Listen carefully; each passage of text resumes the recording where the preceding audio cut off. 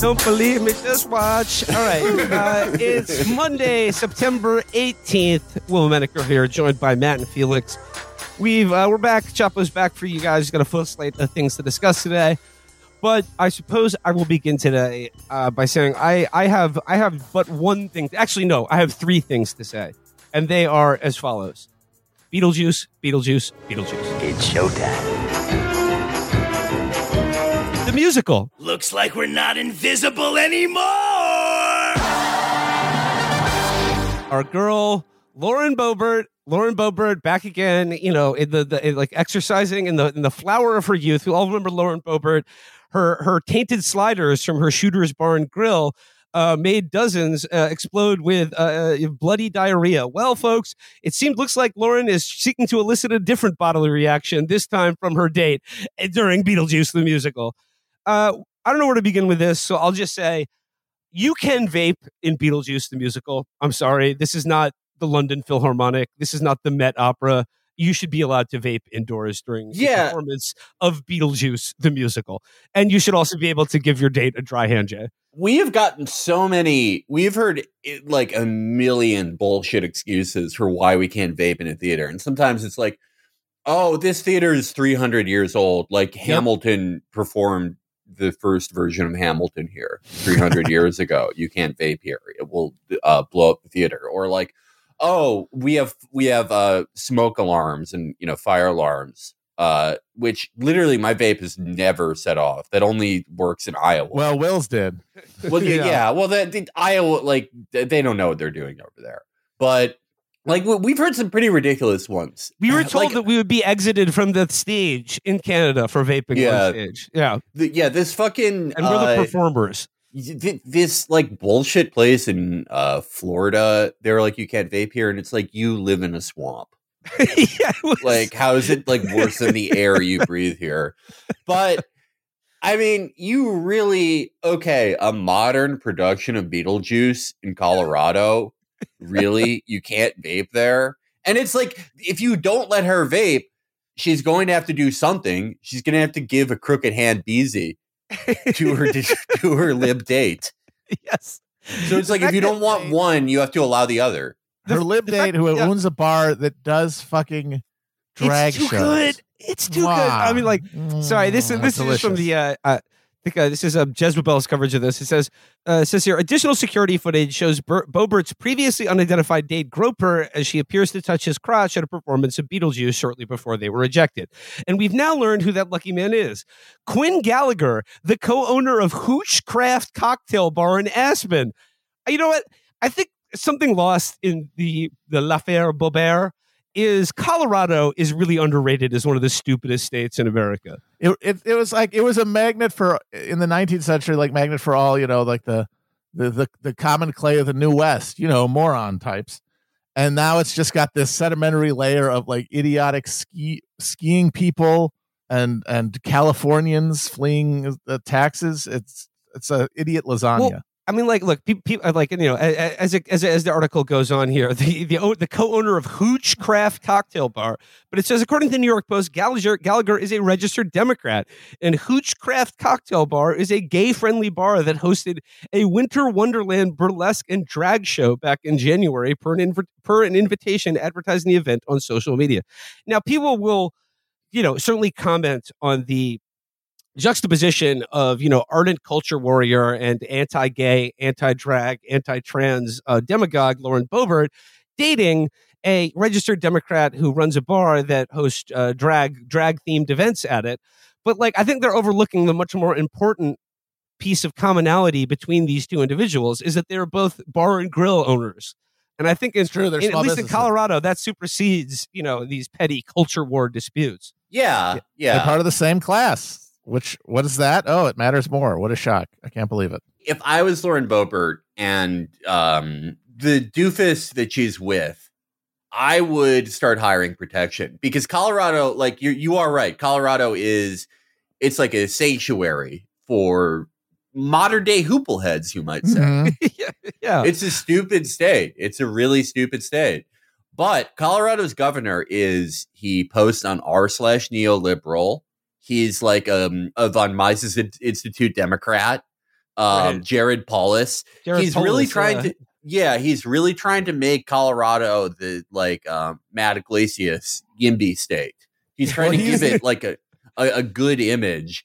And if people realize and remember Lauren Boebert, she's given crooked hand beezies up and down the Colorado River.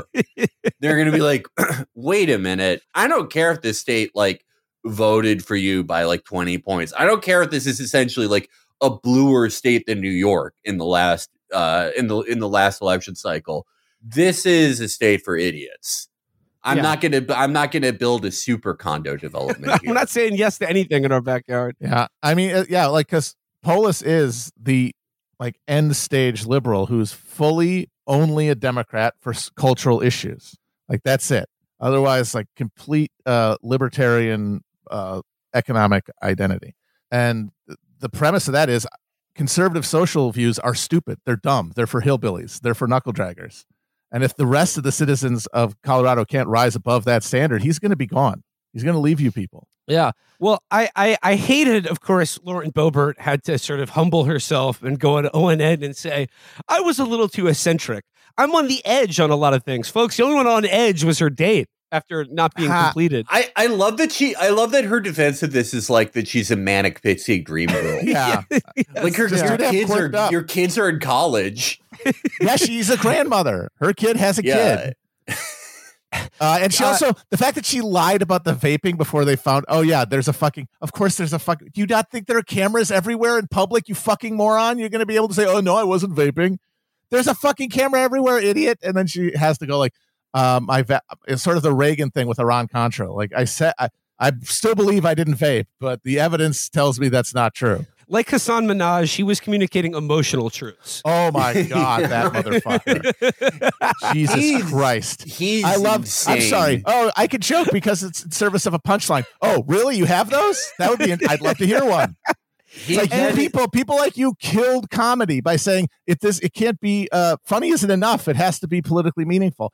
Well, that means you've lost that standard. You can't say, oh, it's at least funny because it's not fucking funny. Yeah, there were people who were comparing it to Richard Pryor or with the Dave Chappelle joke where the baby is selling a weed out of a limo. And it's those are jokes. Yeah. Those aren't things that people applaud at the end of. Yeah. This is stuff to make him look oppressed. Yeah. And also one of the things that he lied about was that it's rooted in a girl rejecting him in high school. That's insane. That's fucking insane. He said that he invented this whole thing.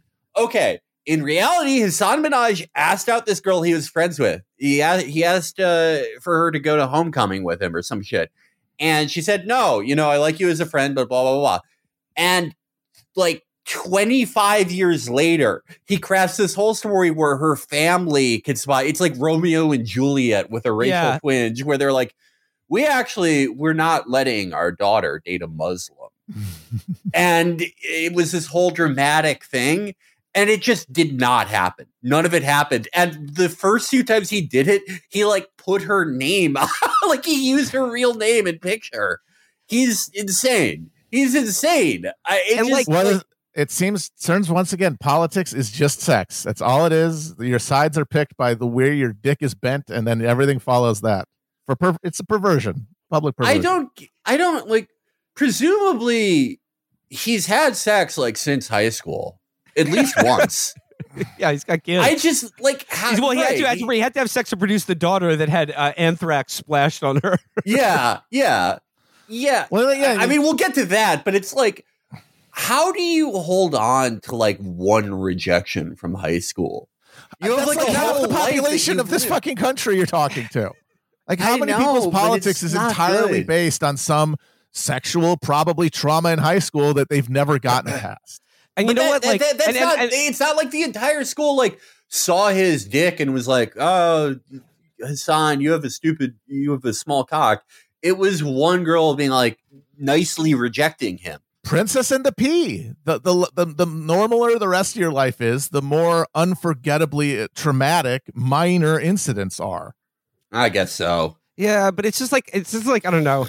I mean, A, he's not funny, but B, like, I don't know, like heavily embellishing or just outright making up these sort of like just so stories of, I don't know, American racism and oppression of, like of him and like, a girl friend zoned me. And, I guess like, yeah, the explanation for that is, her family didn't want her dating a Muslim. And it's just like all part of this tapestry of being like, oh, like I'm crafting humor out of like the horrible racism that non-white people face in this country, and it's just sort of like, A, not funny to begin with, and B, it's just sort of like it's bringing your own daughter into it, bringing real people from you went to high school with. I mean, it's he is right that, hey, I'm trying to get an effect. It's just that traditionally that effect that was being pursued by a comedian is laughs, but his effect is different. His effect is to craft like a vision of himself for the audience. Like, I am the type of person who suffers these sort of oppressions in my life and yet still carries on. And that's it. It's just it's self-promotion. It's not self-promotion to, hey, everybody, here's some funny jokes that'll make you like me because I'm funny. You didn't have that talent. So instead, you will like me because you feel bad for me, I guess. As a probably white liberal who's feels very guilty about the country that they live in. And they're going to be like, oh my God, you went through that? You're great. I'm going to watch your boring, unfunny Netflix show now. Like him being exposed as kind of a fraud. I'll say this, someone else made this point, but boy, oh boy, is he breathing easy after the Russell Brand news hit this weekend. He's taking a big load off. It was like, oh, whew, dodge that New Yorker profile. No one gives a shit about that anymore. Yeah, Russell Brand he dove in front of him. Yeah. The Russell Brand thing's been funny because it's a bunch of people who are like, come on, could you, before this article, could you imagine this guy raping anyone? This is clearly a hit piece. Yeah. Well, that's the thing, is that this idea that he is being targeted because he's too dangerous to the regime, that just, it's like, I kind of get where the basis of that comes from, because, these kind of stories are organized, like somebody at a newspaper or a magazine, it's like, this guy, I'm going to look into him. And you're thinking, or you can argue if you're a certain frame of mind, oh yeah, they got a deep state call. You got to take out Brand. He's saying too much confusing gibberish to people. It's going to make them do something. The star of Get Him to the Greek has too much of a purchase on the youth of the West. But there's another thing. There's another possibility that just by being who he is, he's very annoying. And people decide, you know what? Maybe all the stories I heard about this incredibly annoying person that like have permeated England for like 20 years, maybe I could check into some of those and say, oh, wow, look at that. The incredibly annoying person has some skeletons in their closet. Yeah. They went after him, but not because he's going to bring down the regime, because he's fucking irritating. Right. It's like kind of half true in this way, right? Where it's like these stories were out there before, but like, there was no impetus to do this because like, you could say, oh, he was like useful to Paramount or Universal or whatever. Like he was in, right? Yeah. And now that he's not in anymore, now that he does the lowest form of entertainment, which is making YouTube videos arguing about medicine. Mm-hmm. Just, I don't know how anyone watches that. Look, if the vaccines like make your dick fall off, I still wouldn't watch that stuff. It's so boring. I don't want to see anyone go like, oh, but there's Quando Rondo 5 in it. I don't give a shit. Shut the fuck up.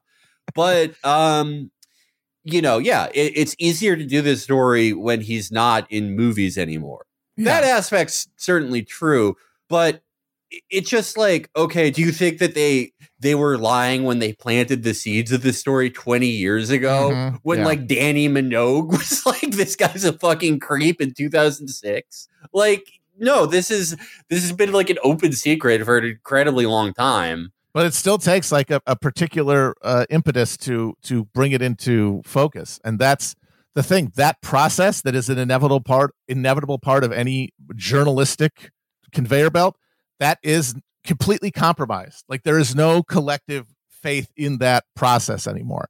Right. So there is no collective assimilation of any story anymore, because your pre-existing relationship to the subject of the story determines your analysis of the process that you found out about it. Right. Like and you're done. Yeah, and as such, like all the people are like, "Oh, thank God, I'm not gonna have to see him anymore." Like, unfortunately, you're mistaken, because if he was still in movies, yes, that might be the case. But if your audience is there to watch you argue about medicine, it does not matter what they say you did in an article. Yep, you're still gonna see him. He's still gonna be making those videos about that damn medicine. Yep, and you can walk around in your head thinking that Russell Brand is now talking about medicine and not starring in movies because he cares so much about the medicine. He cares just so darn much about America and the UK and the future. And that if he was still able to make movies, that he would not give a fucking shit about medicine and he would be making movies. They actually think that he walked away from the films, walked away from actual stardom to tell the truth. Not, well, I can't be in movies anymore, but people will still watch me just ramble. And actually, you know what? I'm a principled truth teller against the evil medicines. Which is more likely? Which fits your understanding of human nature better? Or are you going to believe in fairies now? Well, to segue slightly back to our original topic. All right, Bobert. I didn't want to get away from Bobert. No, because we're talking sex. We were talking sex crimes, but let's go talk about like sex good times right now. Yeah, because right. Everyone, ourselves included on this show, we're always complaining about how every single politician in charge of this country is like 1,000,000 fucking years old, and like they're just going to die with their skeleton-like hand on the levers of power, and then here comes Bobert coming along, doing something cool and young that regular people can relate to. Which is, she was like squeezing a titty at Beetlejuice. She was very like ready to go. Like that dude, he was not finessing the game. If you watch that video, he's grabbing it like at her chest. It's like he's got oven mitts on. He's just no cupping. There was no subtle pinch of the nipple. Like it was just full of lidocaine. He just flops this thing onto her arm and just furthers it back and forth, and she just immediately goes for his dick. He batted at those tits like a manule. He looked like a palace cat. He was like, "Give me those things." And then, so and then now she's got to apologize for it. But I mean, Andrew Hudson already made this point. But joking aside, it is funny that she is in like the anti-drag queen person when it's just like, lady, you're fucking and songing in public at a children's musical. Beetlejuice the musical is not for adults. It's not, drag themed bars are events for adults. You are at a musical for children, just going to town on a guy's dick. A guy who has drag shows at his bar. Oh my God. Well, maybe she's trying to win him back for the heteros. She was on a secret mission. But I mean, we're really seeing here what happens when like the true believing small bourgeois maniacs make it into power.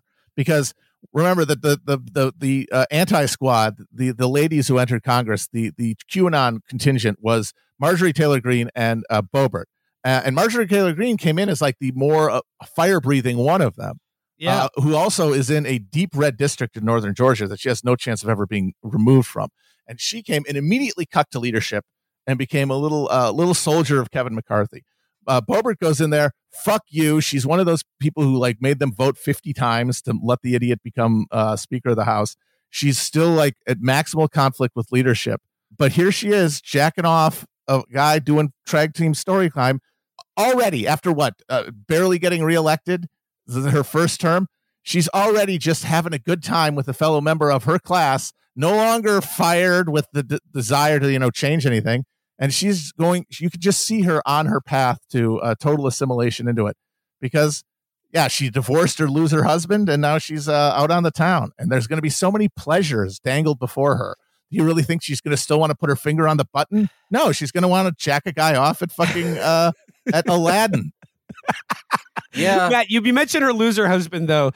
She did say that she said she called criticism of her behavior at the show difficult and humbling and said, while none of my actions or words as a private citizen that night were intended to be malicious or meant to cause harm, the reality is they did, and I regret that. She also cited her public and difficult divorce and said her behavior simply fell short of her values.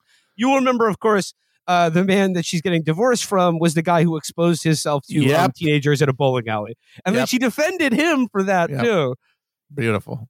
Welcome to the club, Lauren. But, Matt, you made a point recently about how like Boebert and Marjorie Taylor Greene coming in the anti-squad class. Marjorie Taylor Greene becoming a lickspittle of, the McCarthy and, the establishment Republican Party. And then Boebert doing the opposite, but barely winning re-election. And here's the thing. Marjorie Taylor Greene is sunken and funking like CrossFit instructors and, yoga. She's stepping out all the time. She is hot to trot. Yeah. She's a goer. But the thing is, she's getting away with it because she's ugly. Yep. And Lauren Boebert is, by the standards of politics, pretty damn. She's a firecracker by the standards of Congress. Yeah, you got to remember we're dealing on a wildly perverted curve here. Yes, like Dianne Feinstein is like right in the middle of the bell curve here. Yeah. One of the hotter members of Congress. Mitch McConnell is like BMOC, big man on campus. Felix, I was thinking about you because I myself am taking part in it right now. One of my favorite, anytime sort of like a Palin figure and her hijinks makes the national news, we get a very good display of horny libs. Themselves and just being like, I'll give her some of my Beetlejuice if you know what I'm talking about. Yeah, I'd like to give her a hanging chad. Yeah. The horned up libs, myself included, are loving this one. I love those guys. I was so happy to see that Brian rediscovered that image. Did you see Sarah Palin? Sarah Palin blocked me for this recently. Really? What is Sarah up to these days? Well, I'll tell you. She just got divorced. She's doing her semester abroad. Yeah, she made a video where it's like her and one of her imbecile daughters. They're going to an exhibit that's like Van Gogh for children, basically. It's like a huge playroom style thing where you can walk around a room that's I've heard of that. The dream, and she used like Windows Movie Maker or something and composed it in such a weird style that I said it was like it's the feeling of taking too much NyQuil. It's like dreaming. It's like when you take that fifth Benadryl right before you start seeing spiders, and she is doing semester abroad with her daughter. Which, like, I have to say, as I predicted, if you have a kid young enough, like Sarah Palin did, she had a kid when she was like 20, eventually that kid's going to get older than you. Sarah Palin's like 49 now. Her daughter's 52. It's just going to happen. They're going to surpass you. They're going to get older than you if you're young enough. Yeah. I will say, though, I got a few other stories here. Lauren Boebert is really not the only one. There's been a lot of news out of Congress this week of our elected representatives or aspiring elected representatives either slutting it up or slobbing it up. And I suppose we can start with John Fetterman changing the Senate dress code so he can dress like the guy from Smash Mouth did, R.I.P. Yeah. Do we have audio of Ron condemning this, by the way? Oh, yeah. No. But I need that. I know it's going to endear me to the hooting masses who love Donald Trump more than life. It's turning into the evil principal from a Rock and Roll High School sequel. Yeah, Governor DeSantis, 75% of the voters you have to win wear T-shirts that are so big that they're basically caftans.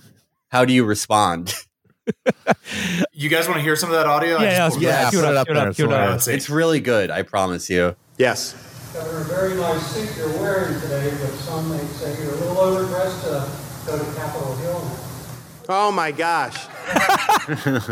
Great start. Did you guys hear the U.S. Senate just eliminated its dress code because you got this guy from Pennsylvania who's got a lot of problems. I mean, let's just be honest, like how he got elected. Well, I mean, he got elected because they didn't want the alternative, but he wears like sweatshirts and hoodies and shorts, and that's his thing. So he would campaign in that, which is your prerogative, right? I mean, if that's what you want to do.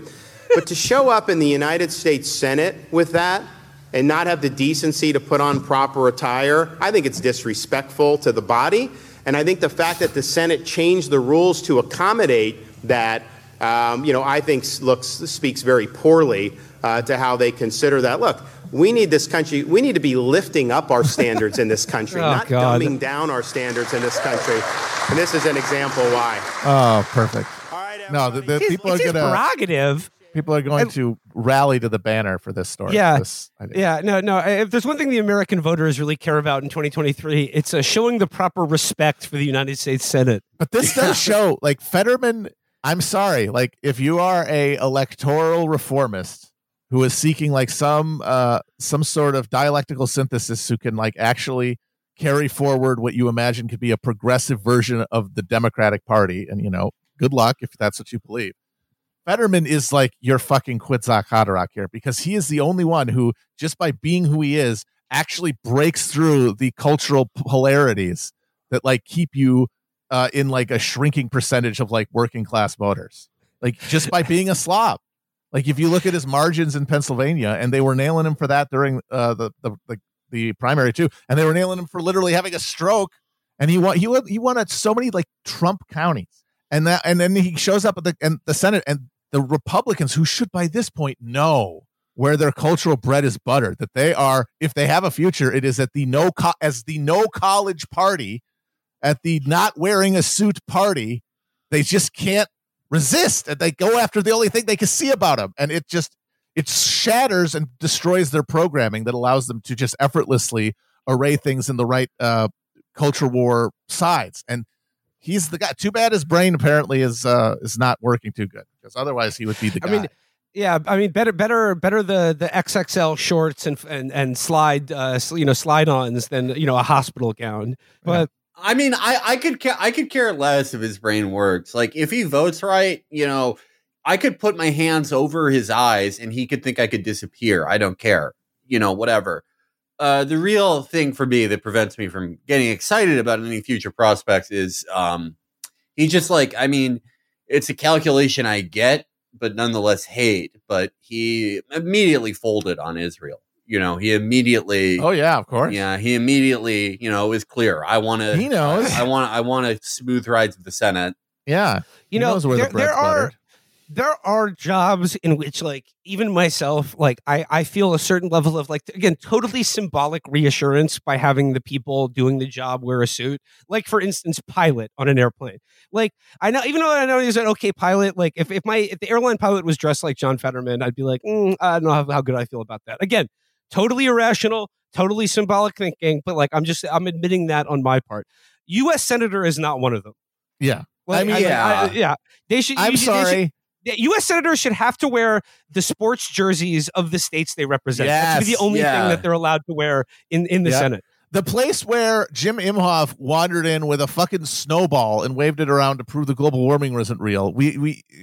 They're lying by putting these apes in suits. So that's Fetterman slobbing it up. But I just have two more examples here of politicians slutting it up. Governor Kristi Noem having allegedly years-long affair with Corey Lewandowski. That is, I'm pretty surprised by that one. I mean, like, I knew that Corey had gotten with Hope Hicks. That's old news. I'm not mad about it. Don't worry. I'm not. Well, it makes sense because he was sort of like the alpha male in that campaign, and that was like her only option. It's whatever, when I get with her, I don't care who she's been with, but I don't care about body counts. Yeah, I don't. And actually, Corey Lewandowski does, because he's got one. He's got two, and I'm not talking sex. I ain't talking sex. But I am impressed that he fucked a governor. Yeah, that's pretty impressive to me. His murderous Pollock charm worked on a governor. Granted, of one of the Dakotas. Yeah, but it's still like a half governor. Yeah. Yeah. But it's still, she gets invited to events. She was on the short list for VPs for Trump. Yeah. And then finally, we've got House candidate from Virginia, Susanna Gibson, a Democrat, was doing sex on Chatterbait with her husband for tips, which apparently violates Chatterbait's rules. But I got to say, Susanna Gibson, even hotter than Lauren Boebert. Whoa, we got to get her into Congress. We need to make this happen quick. You're listening to Chapo Misogyny Hour. We attractiveness of various women and their sexual affairs. This story is kind of charming to me because, like, okay, Chatterbait? Yeah, that's still a thing. I didn't even know that was a thing. Yeah. Yeah, that's very quaint. She was sending her butthole on Friendster. Yeah, it's very, it's like cute. Yeah. I just love in the Washington Post coverage of this story. It says here, Susanna Gibson, a nurse practitioner, hello nurse, and mother of 2 young children running in a highly competitive suburban Richmond district, streamed sex acts on Chatterbait, a platform that says it takes its name from the act of masturbating while chatting online. Look, actually, I give her a lot of credit for this because she's saying that she's not dropping out of the race and that this attack on her, sexuality or personal autonomy or whatever. I mean, I just give her credit for not dropping out of the race over this. I gotta say, she was though, a nurse. She's trying to, got a little side hustle, doing sex on cam. I would really be interested in the Federal Election Commission ruling on whether you can show hole online for donations. Well, at Post Citizens United, they better allow you to show hole for money. I mean, it seems like it's implied very heavily by Citizens United. So she should raise funds that way. Absolutely. Moving on from the hijinks of Congress, let's talk about the hijinks of the Air Force, who have lost an F-35. Straight up lost an F-35. And this from the Wall Street Journal. An advanced Marine Corps F-35B jet fighter. Oh, wow. This is like the, next, even more next gen here. Jet fighter went missing Sunday after a mishap forced the pilot to eject near Charleston, South Carolina. The pilot ejected safely and was being treated at a local medical center, but the plane couldn't be found as of Sunday evening, a spokesman from Joint Base Charleston said. This is I know Chris loved this story, and he loved this part of the story. If you have any information that may help our recovery teams locate the F-35, please call the Base Defense Operations Center, the Post said. They're putting out a 1-800 number for just the Charleston, South Carolina area. They're like, hey, have you seen this missing F-35? If so, call this number. Now, friends, listeners, if you are a Chapo head in the Charleston or just South Carolina area, we would like to engage your services in the most epic treasure hunt of all times. This is like Mr. Beast here. Find that F-35 and sell it to us so we can sell it to the Chinese. This is your Mr. Beast style challenge. $3 trillion jet? Shrugging. No, we should absolutely not give it to the Saudis. Or I'm sorry, we shouldn't give it to China. We like China. We should give it to the Saudis. Yes. The best thing about giving an exploding plane to the Saudis is you're not giving it to like a poor conscript who didn't want to be there. Yeah. All the Gulf monarchies, the modern version of the cavalry, the spot for the nobility, is flying hybrid fighter air to ground multi-role jets. Mm-hmm. Things like the piece of shit F-35. You are guaranteed to kill a member of the royal family. Yep. By giving head's going to fly right off. Although apparently this guy ejected without being decapitated. So, well, it's an improvement. Yeah, Matt, keep in mind, this is the F-35B. It's sorted out a lot of the decapitation problems with the F-35A. They got the kinks out. Doesn't cut your head off every other time you eject anymore. Like some people have speculated that the plane could still be on autopilot and is still just sort of like cruising around out there or something. Or it's kind of hard to believe that like an F-35 could crash in South Carolina and they're still like, you think it'd be anyone got any tips maybe into the Blue Ridge Mountains or something where nobody is? I don't know. But no, I like to think it's still out there, just still cruising down the lane because he like dropped a hoagie onto a big button that said eject. Like I don't know. I need more explanation of how the guy ejected accidentally while just flying the thing. I need to know how that happened. Did the plane do it? Did the plane hijack itself? Are we at that point? Are we in the film Stealth?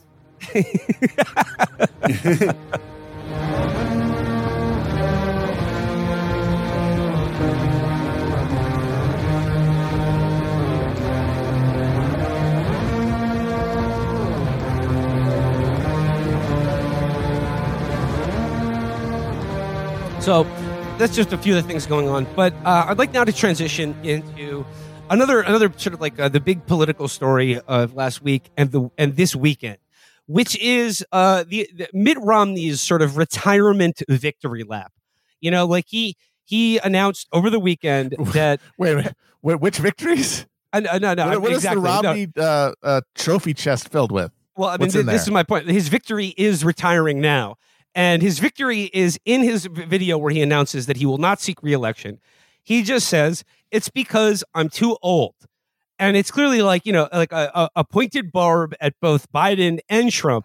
But I love the troll of Mitt Romney, who is the handsomest and healthiest 80-year-old man on the planet. just saying, sorry, can't serve in office anymore. I'm simply too old and infirm. He's stunting on him, and good on him for that. But like when I say like his victory retirement lap is that like he now gets to like sort of bow out as a statesman and sort of have his version of events be sort of chiseled into the tablet of his career. You know what I mean?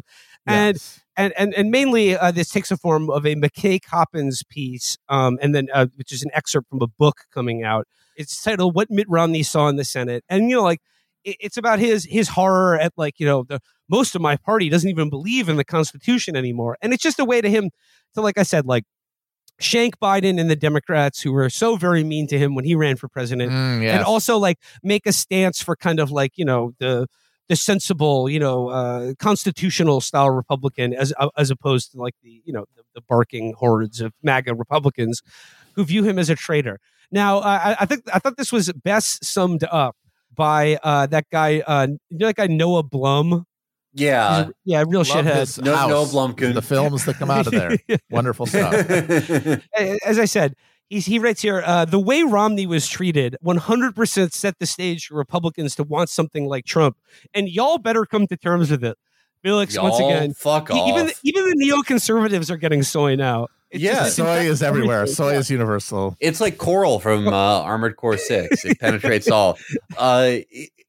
I have to say, like, if you're Mitt Romney and you want, like, you want it to be normal time again, your best hope would be like a Biden 2008 or better style blowout against Trump. That's the only thing you can like, it has to be 7 points or greater. It has Biden has to win in 2024 by that much, or you're not going to get to be normal again. I'm sorry. That's just the way it is. Yeah, that's for sure. They need just a huge just a massive repudiation. And I don't know if old Joe's got it in him, frankly. Yeah. Let's just say a lot would need to happen. Yeah. Wouldn't it? But like by sort of creating for himself this kind of self-authored moment of statesman-like humility and bowing out with grace. Like I said, his reward for that is he sort of gets to like write his own story about his career, which, before I dive into the McKay Coppins piece in The Atlantic, I just want to say that like despite the way like he sort of talked about mostly among Democrats now, Mitt Romney's career in the private sector was 1,000 times more destructive to like American lives than anything Donald Trump ever did with his chintzy real estate scams and like naming licensing rights and shit like that. It's like that dichotomy is just a perfect illustration of how these people are able to mystify themselves. Because Mitt Romney now has, through this narrative, convinced himself, well, this Trump stuff's bad, but it's not because of my party or my worldview. It's because the Democrats were too unfair to me when I ran for president, because I'm a good guy and I'm not like this guy, but they treated me like a bad guy. Meanwhile, he is actually responsible for Trump, but not because the Democrats were mean to him, but because he was one of the corporate pirates of a class of people who systematically dismantled the manufacturing economies of the Midwestern states that Trump won in 2016. Yeah. So he is literally responsible for it. Because he lives in the fantasy land of politics, he gets to tell himself, it did come down to me, but it came down to Democrats being so mean to me. Unlike everybody else in every other presidential election in history, like, what the fuck do you think running an election is? You are very mean to the other side. You try to scare people into voting against them. That's what's always been. Republicans don't do that. Yeah, they said that John Kerry gave himself a bump like a pro wrestler. This is, and they were right. They were right to. It's politics. The little purple hearts at the convention. You crying bitch. Yeah, it's politics. Grow up. But yeah, Mitt Romney was strip mining, medium-sized companies 3 at a time. For what, we ask? It turns out to eat Demonius X-style meals of frozen salmon on hamburger buns while watching sub-prestige TV alone. He has like $1 billion. What that is fuck? The just bone-chilling part about it, is that he did this. He is one of the people whose blood's on his hands for the republic that he thinks he loves. And this is the 30 pieces of silver he got. Yeah. Duke Cunningham had a boat. The Duke. He's living like Marty Hart after the divorce. Yeah. If I was if I was Mitt Romney and I'm doing like the Macbeth thing of like, look, I'm already going to hell. Like I did all this shit. But I have like $1 billion. I have this body unpoisoned by vaping or alcohol or anything. What am I doing with my $1 billion? I'm getting 2 drifters to fight each other in my living room. I'm doing stuff like that. I'm playing the most dangerous game. I'm not watching Ted Lasso eating a misery salmon meal. Yes. And scrolling online like every other loser. You could do that on like sub-minimum wage, man. You need to destroy the lives of millions of people so you can live the way that like a depressed middle manager does. It's really bad. I mean, all the other private equity guys, like Henry Kravis from Barbarians at the Gate, they live in the coolest places ever. Are these guys bad? Yes, they're some of the worst Americans in the last 50 years. But Henry Kravis lives in a 3-story apartment with a swimming pool. Not in the building, like in his unit. Swimming pool, yeah. Yeah, well, pretty cool. Pretty cool stuff. What you're talking about, I think, sort of gets to the heart of Mitt Romney, like as a national figure, and like the way, for the people for whom he represents this kind of like the road not taken for like a sort of constitutional moderate Republican statesman to like shepherd our country. And the way that he was never really got over, despite the fact that on paper, he was a popular governor of a Democratic state, like Obamacare was his healthcare plan. He got the Olympics to Salt Lake City, record of success in business, popular in both Utah and Massachusetts in his holding political office. But here's the thing. We've talked about it before. And I alluded to this in his trolling of Trump and Biden for being like, I'm too old. Like, if you had told me Mitt Romney is 80, I'd be like, you're lying. Get the fuck out of here. He looks 50 years old. And like, it's an advertisement, him and his gorgeous, huge family. It's an advertisement for the Church of Latter-day Saints. But here's the thing. We've talked about it many times before on the show. Mormons and Mitt Romney himself is too American for America. When we encounter someone who looks like the president in a movie and behaves like it, or is more American than we are, it frightens. Who the fuck are you? Us. What's this? We don't relate Think to you're better him. than me? Yeah, we do not relate to that. It's the original reason why Homer hates Ned Flanders. Yes. Buenos dias, neighboritos. The handle's Flanders, but my friends call me Ned. Hi, Flanders. Biden polls bad, sure. He underperformed in his last election, but people are way more comfortable with the idea of Biden as president than ever anyone like Mitt Romney. You can't imagine what's going on in his mind. The only actual bigotry that prevented Mitt Romney from becoming the Republican president of the United States is from evangelical Christians who regard Mormons as a wildly heretical blasphemers. Like, I mean, I don't give a shit one way or another. Which it is, but like, what do you think evangelical that's no sweat off my nose. No, it's the perfection of American Christianity. It is that shit from the evangelicals is just hater fuel. That is just haterade. You got beat. Joseph Smith, he had a little bit of a step on you, and he perfected American Christianity. Undrafted. We're hooting on jugs and giving yourself strychnine poisoning. Joseph Smith he was from a Big East conference school, no football there at all, undrafted, comes into the league of major American religions, blows everyone out of the water. Evangelicals are they're broke. They want to be ballers. Divorced multiple times. Yeah, they suck. What if we've said it a million times? Mormons are everything they pretend to be. Indeed. Evangelicals have to do this subterfuge where they draw Jesus in increasingly like whiter shades to make him look more and more American. Mormons are like, no, he was American. He was American. He came Look at his here. passport. Yeah.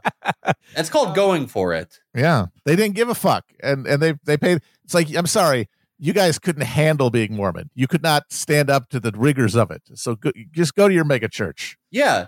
No, and no evangelical could handle the pressure of being a god on a planet. Oh my God. Can you imagine? Running their own planet? They can't even run Liberty University. just a little bit from the Atlantic article, because like in addition to his mind of Jason fail meals, there's some pretty pretty good color about Mitt Romney, including this first paragraph. For most of his life, Mitt Romney has nursed a morbid fascination with his own death, suspecting that it might assert itself one day suddenly and violently. I mean, like, bro, you won. You're in your 80s and could probably run a marathon tomorrow. Like, just forget about it, dude. Just take a load off. Like, it doesn't matter. But he says he controls what he can, of course. He wears his seatbelt and diligently applies sunscreen and stays away from secondhand smoke. For decades, he's followed his doctor's recipe for longevity with monastic dedication. The lean meats, the low-dose aspirin, the daily 30-minute sessions on the stationary bike, heartbeat at 140 or higher, it doesn't count. He would live to be 120 if he could. So much is going to happen, he says, when asked about this particular desire. I want to be around to see it. That's ominous. But some part of him has always doubted that he'll get anywhere close. Yes. The great eye will open. But listen when to a guy like that says it. Yeah. Project Arcturus will be culminating. Yeah. We're finally going to divide the sectors of America into different corridors. We're going to elect the flesh emperors. I'm hearing that our red heifer research department is getting really close. But listen to this. He says, he has never really interrogated the cause of this preoccupation, but premonitions of death seem to follow him. Once, years ago, he boarded an airplane for a business trip to London, and a flight attendant whom he'd never met saw him, gasped, and rushed from the cabin in horror. When she was asked, listen to this, Felix. When she was asked what had so upset her, she confessed that she dreamt the night before about a man who looked like him, exactly like him, getting shot and killed at a rally in Hyde Park. He didn't know how to respond other than to laugh and put it out of his mind. But when a few days later he happened to find himself on the park's edge and saw a crowd forming, he made a point not to linger. Can you imagine how happy he would have been if he had been in the Capitol on January 6th? Oh and my got God. pulled apart like the captain in Day of the Dead. Choke on him! It would have been like in the last season of The Shield when Shane Vendrell is like suicidal. Yeah. And he's like trying to die as a hero all those times, all those great scenes. And then he gets to be just shredded by his fellow Republicans. Yeah. I do. Okay. The ultimate martyr. I do have a similar thing to this, honestly, like a little bit. I'm a huge on hypochondriac, so I absolutely get him on that. Oh, I'm not a hypochondriac at all. I'm kind of like the opposite. I feel like you either think you're going to die of a disease or something, or you think something's going to kill you. One way or another, you fixate on it. I think it's the other thing. Like disease, I feel like if someone could tell me I have cancer and I could just sleep it off, I'd be fine. But like I had like a dream, like a sleep paralysis thing more so when I was a kid that was like basically told me I was going to die on a Tuesday. And ever since then, I've been terrified of flying on Tuesdays. I've been afraid of like really doing anything. And like, I have, again, not a hypochondriac. I don't think any, like, I talked about this on Twitter. Like, Jewish people can withstand heart attacks, leukemia, being 80 years old. None of that bothers me. That's not scary to me. I think it would be like a freak thing.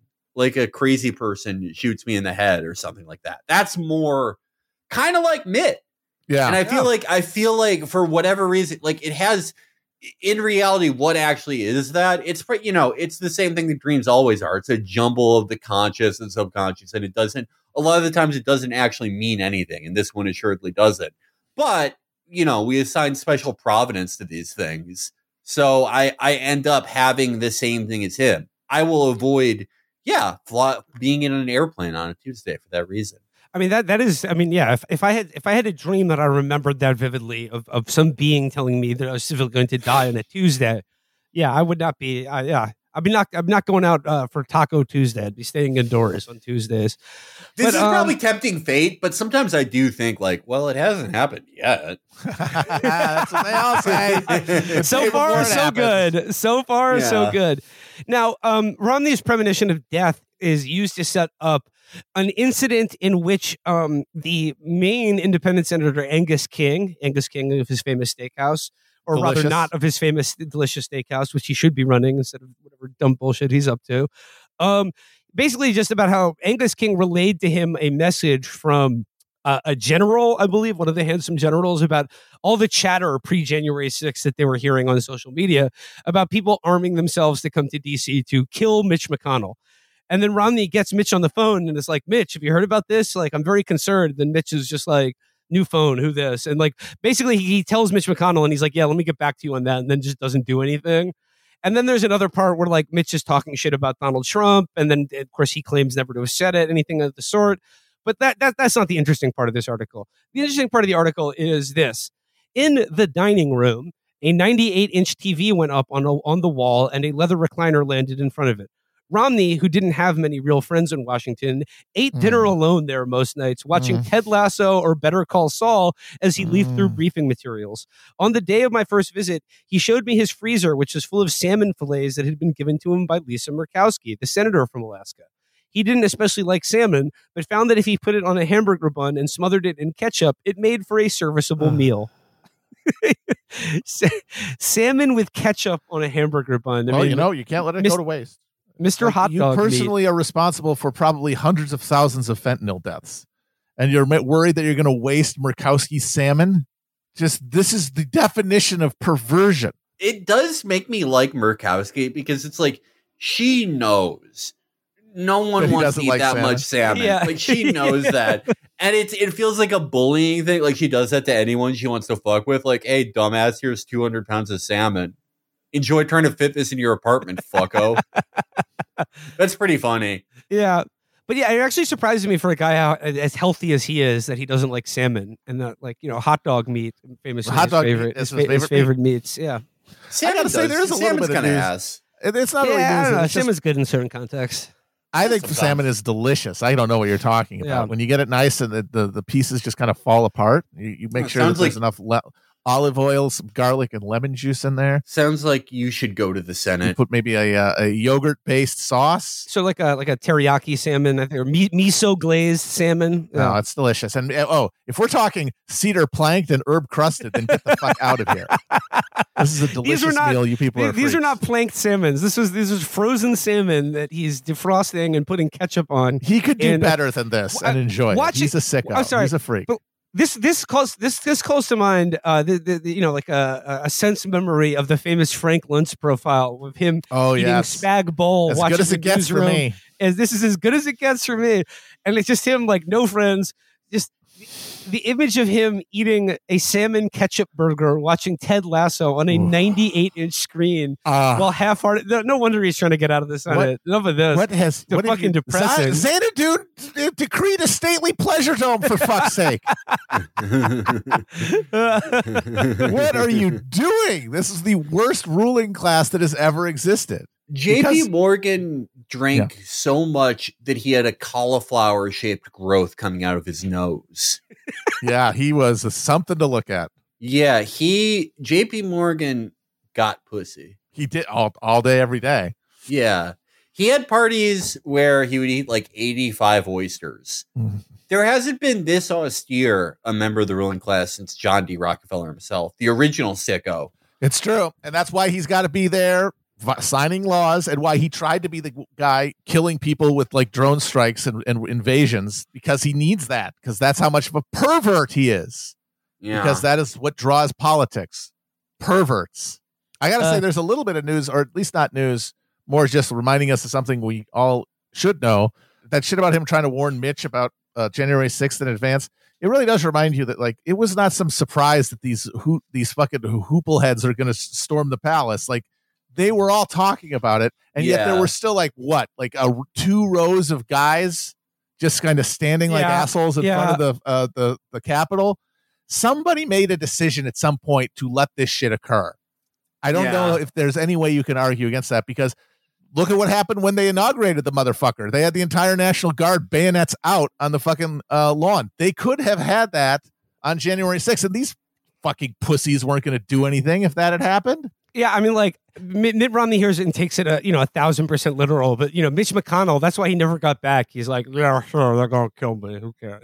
Like he's like, oh, I love that. Thank God. I love that. Wow. They're gonna kill me and my wife. Yeah, I can finally go to hell. I'm 500 years old at this point. I would love to die. You think I'm a human. I am a mutant descendant of those 500-year-old fucking tortoises, and I'm yearning for death. In Elden Ring, one of the big things is they took out the rune of death, and there's no you can't die anymore unless like a magic guy kills you, and you're just condemned to like eternal shitty life.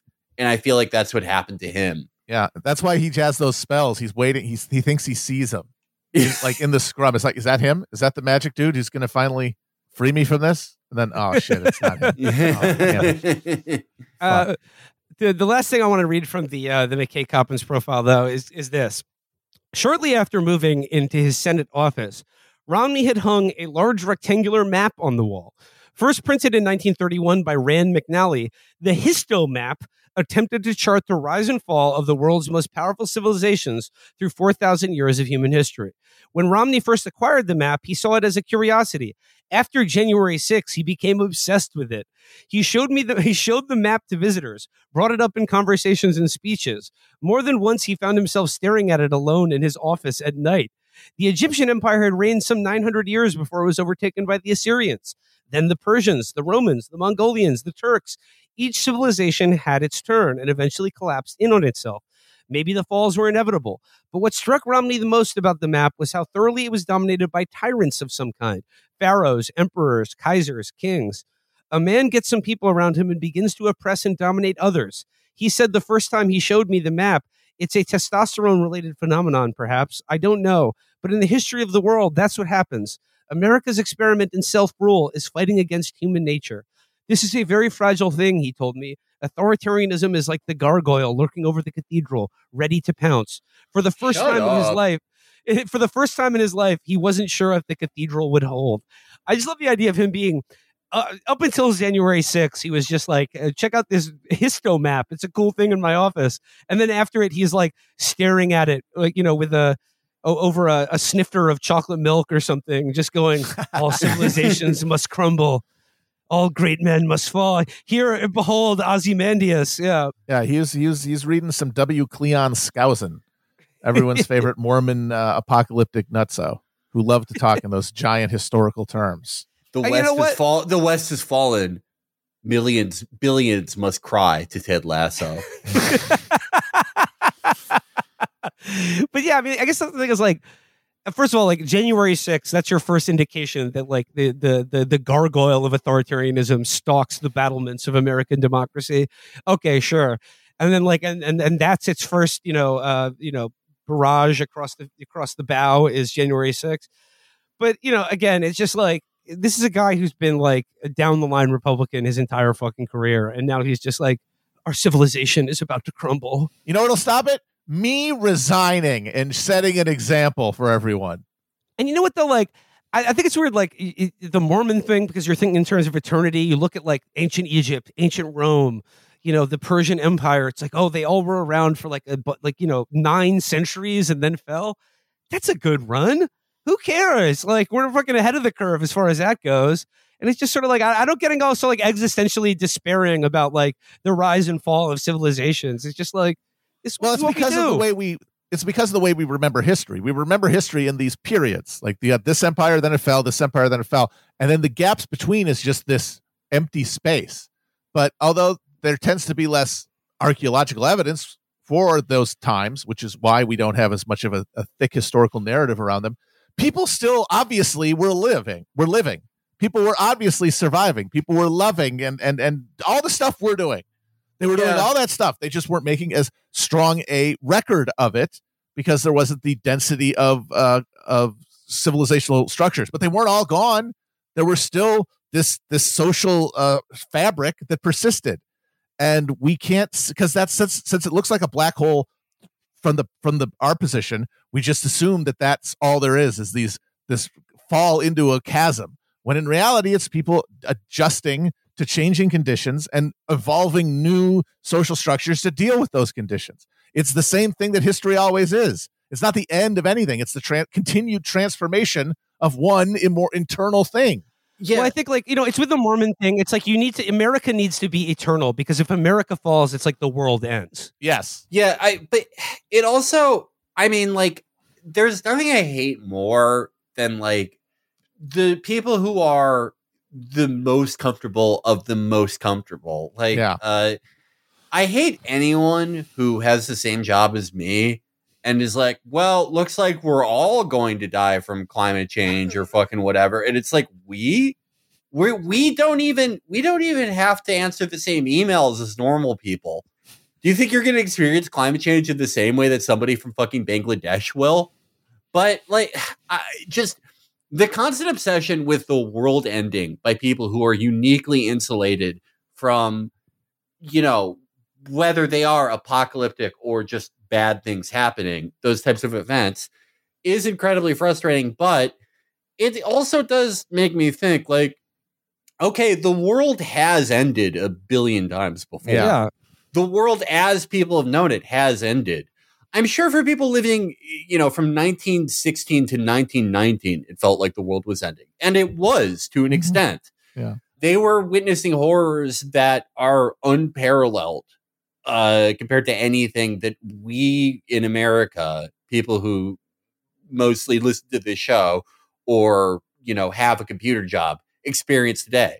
That's not to say that like everything is great, but truly cataclysmic, like era ending things have happened, and humanity doesn't just stop. There are those, as Matt said, periods that aren't as rigorously recorded, but periods of adjustment. And the thing is, though, they're not scared that they're going to die during this stuff, really. What they're scared of is that they aren't going to die during this period, because these periods are filled with horrifying turmoil, mass death, and not equally distributed mass death. And the people who survive are changed by that experience. And like their conceptions of morality and right and identity are broken and reformed by that process. And people who have fetishized their personal ego and identity as the only real thing in the universe clutch so hardly at it that the thought of losing it is worse than death. And so they would rather fantasize that they're going to personally die so they don't have to worry about going through that transformation than realize, oh, like for me and my children, things are going to be different. I'm going to have to value different things. And that is so terrifying when we're addicted to the meager pleasures that we've afforded ourselves now that, we'd much rather fantasize about a cataclysmic ending than reckon with the moral responsibility of continuing. I think even more terrifying to people who are on the more comfortable side, is the idea that if you don't die, and yes, it's unevenly distributed and others are dying in your place, then you have to grapple with what that means. You have to grapple with what your life means. What does it mean that maybe in as much as anyone deserves this, when climate catastrophes happen at an increased rate compared to what they do now, you may deserve it more, but it's not going to happen to you. You have to figure out what all of the rest of your life means. That's a horrifying proposition. Yeah. And that's why all the energy is on a right wing that has an answer to that question. Turned bad into good and turned the horrors of this thing into a necessary and virtuous cleansing. And then you can continue being the same kind of subject you are now, with the same spectacular view of politics that you have now, and the same relative ease and comfort, and never worry yourself again.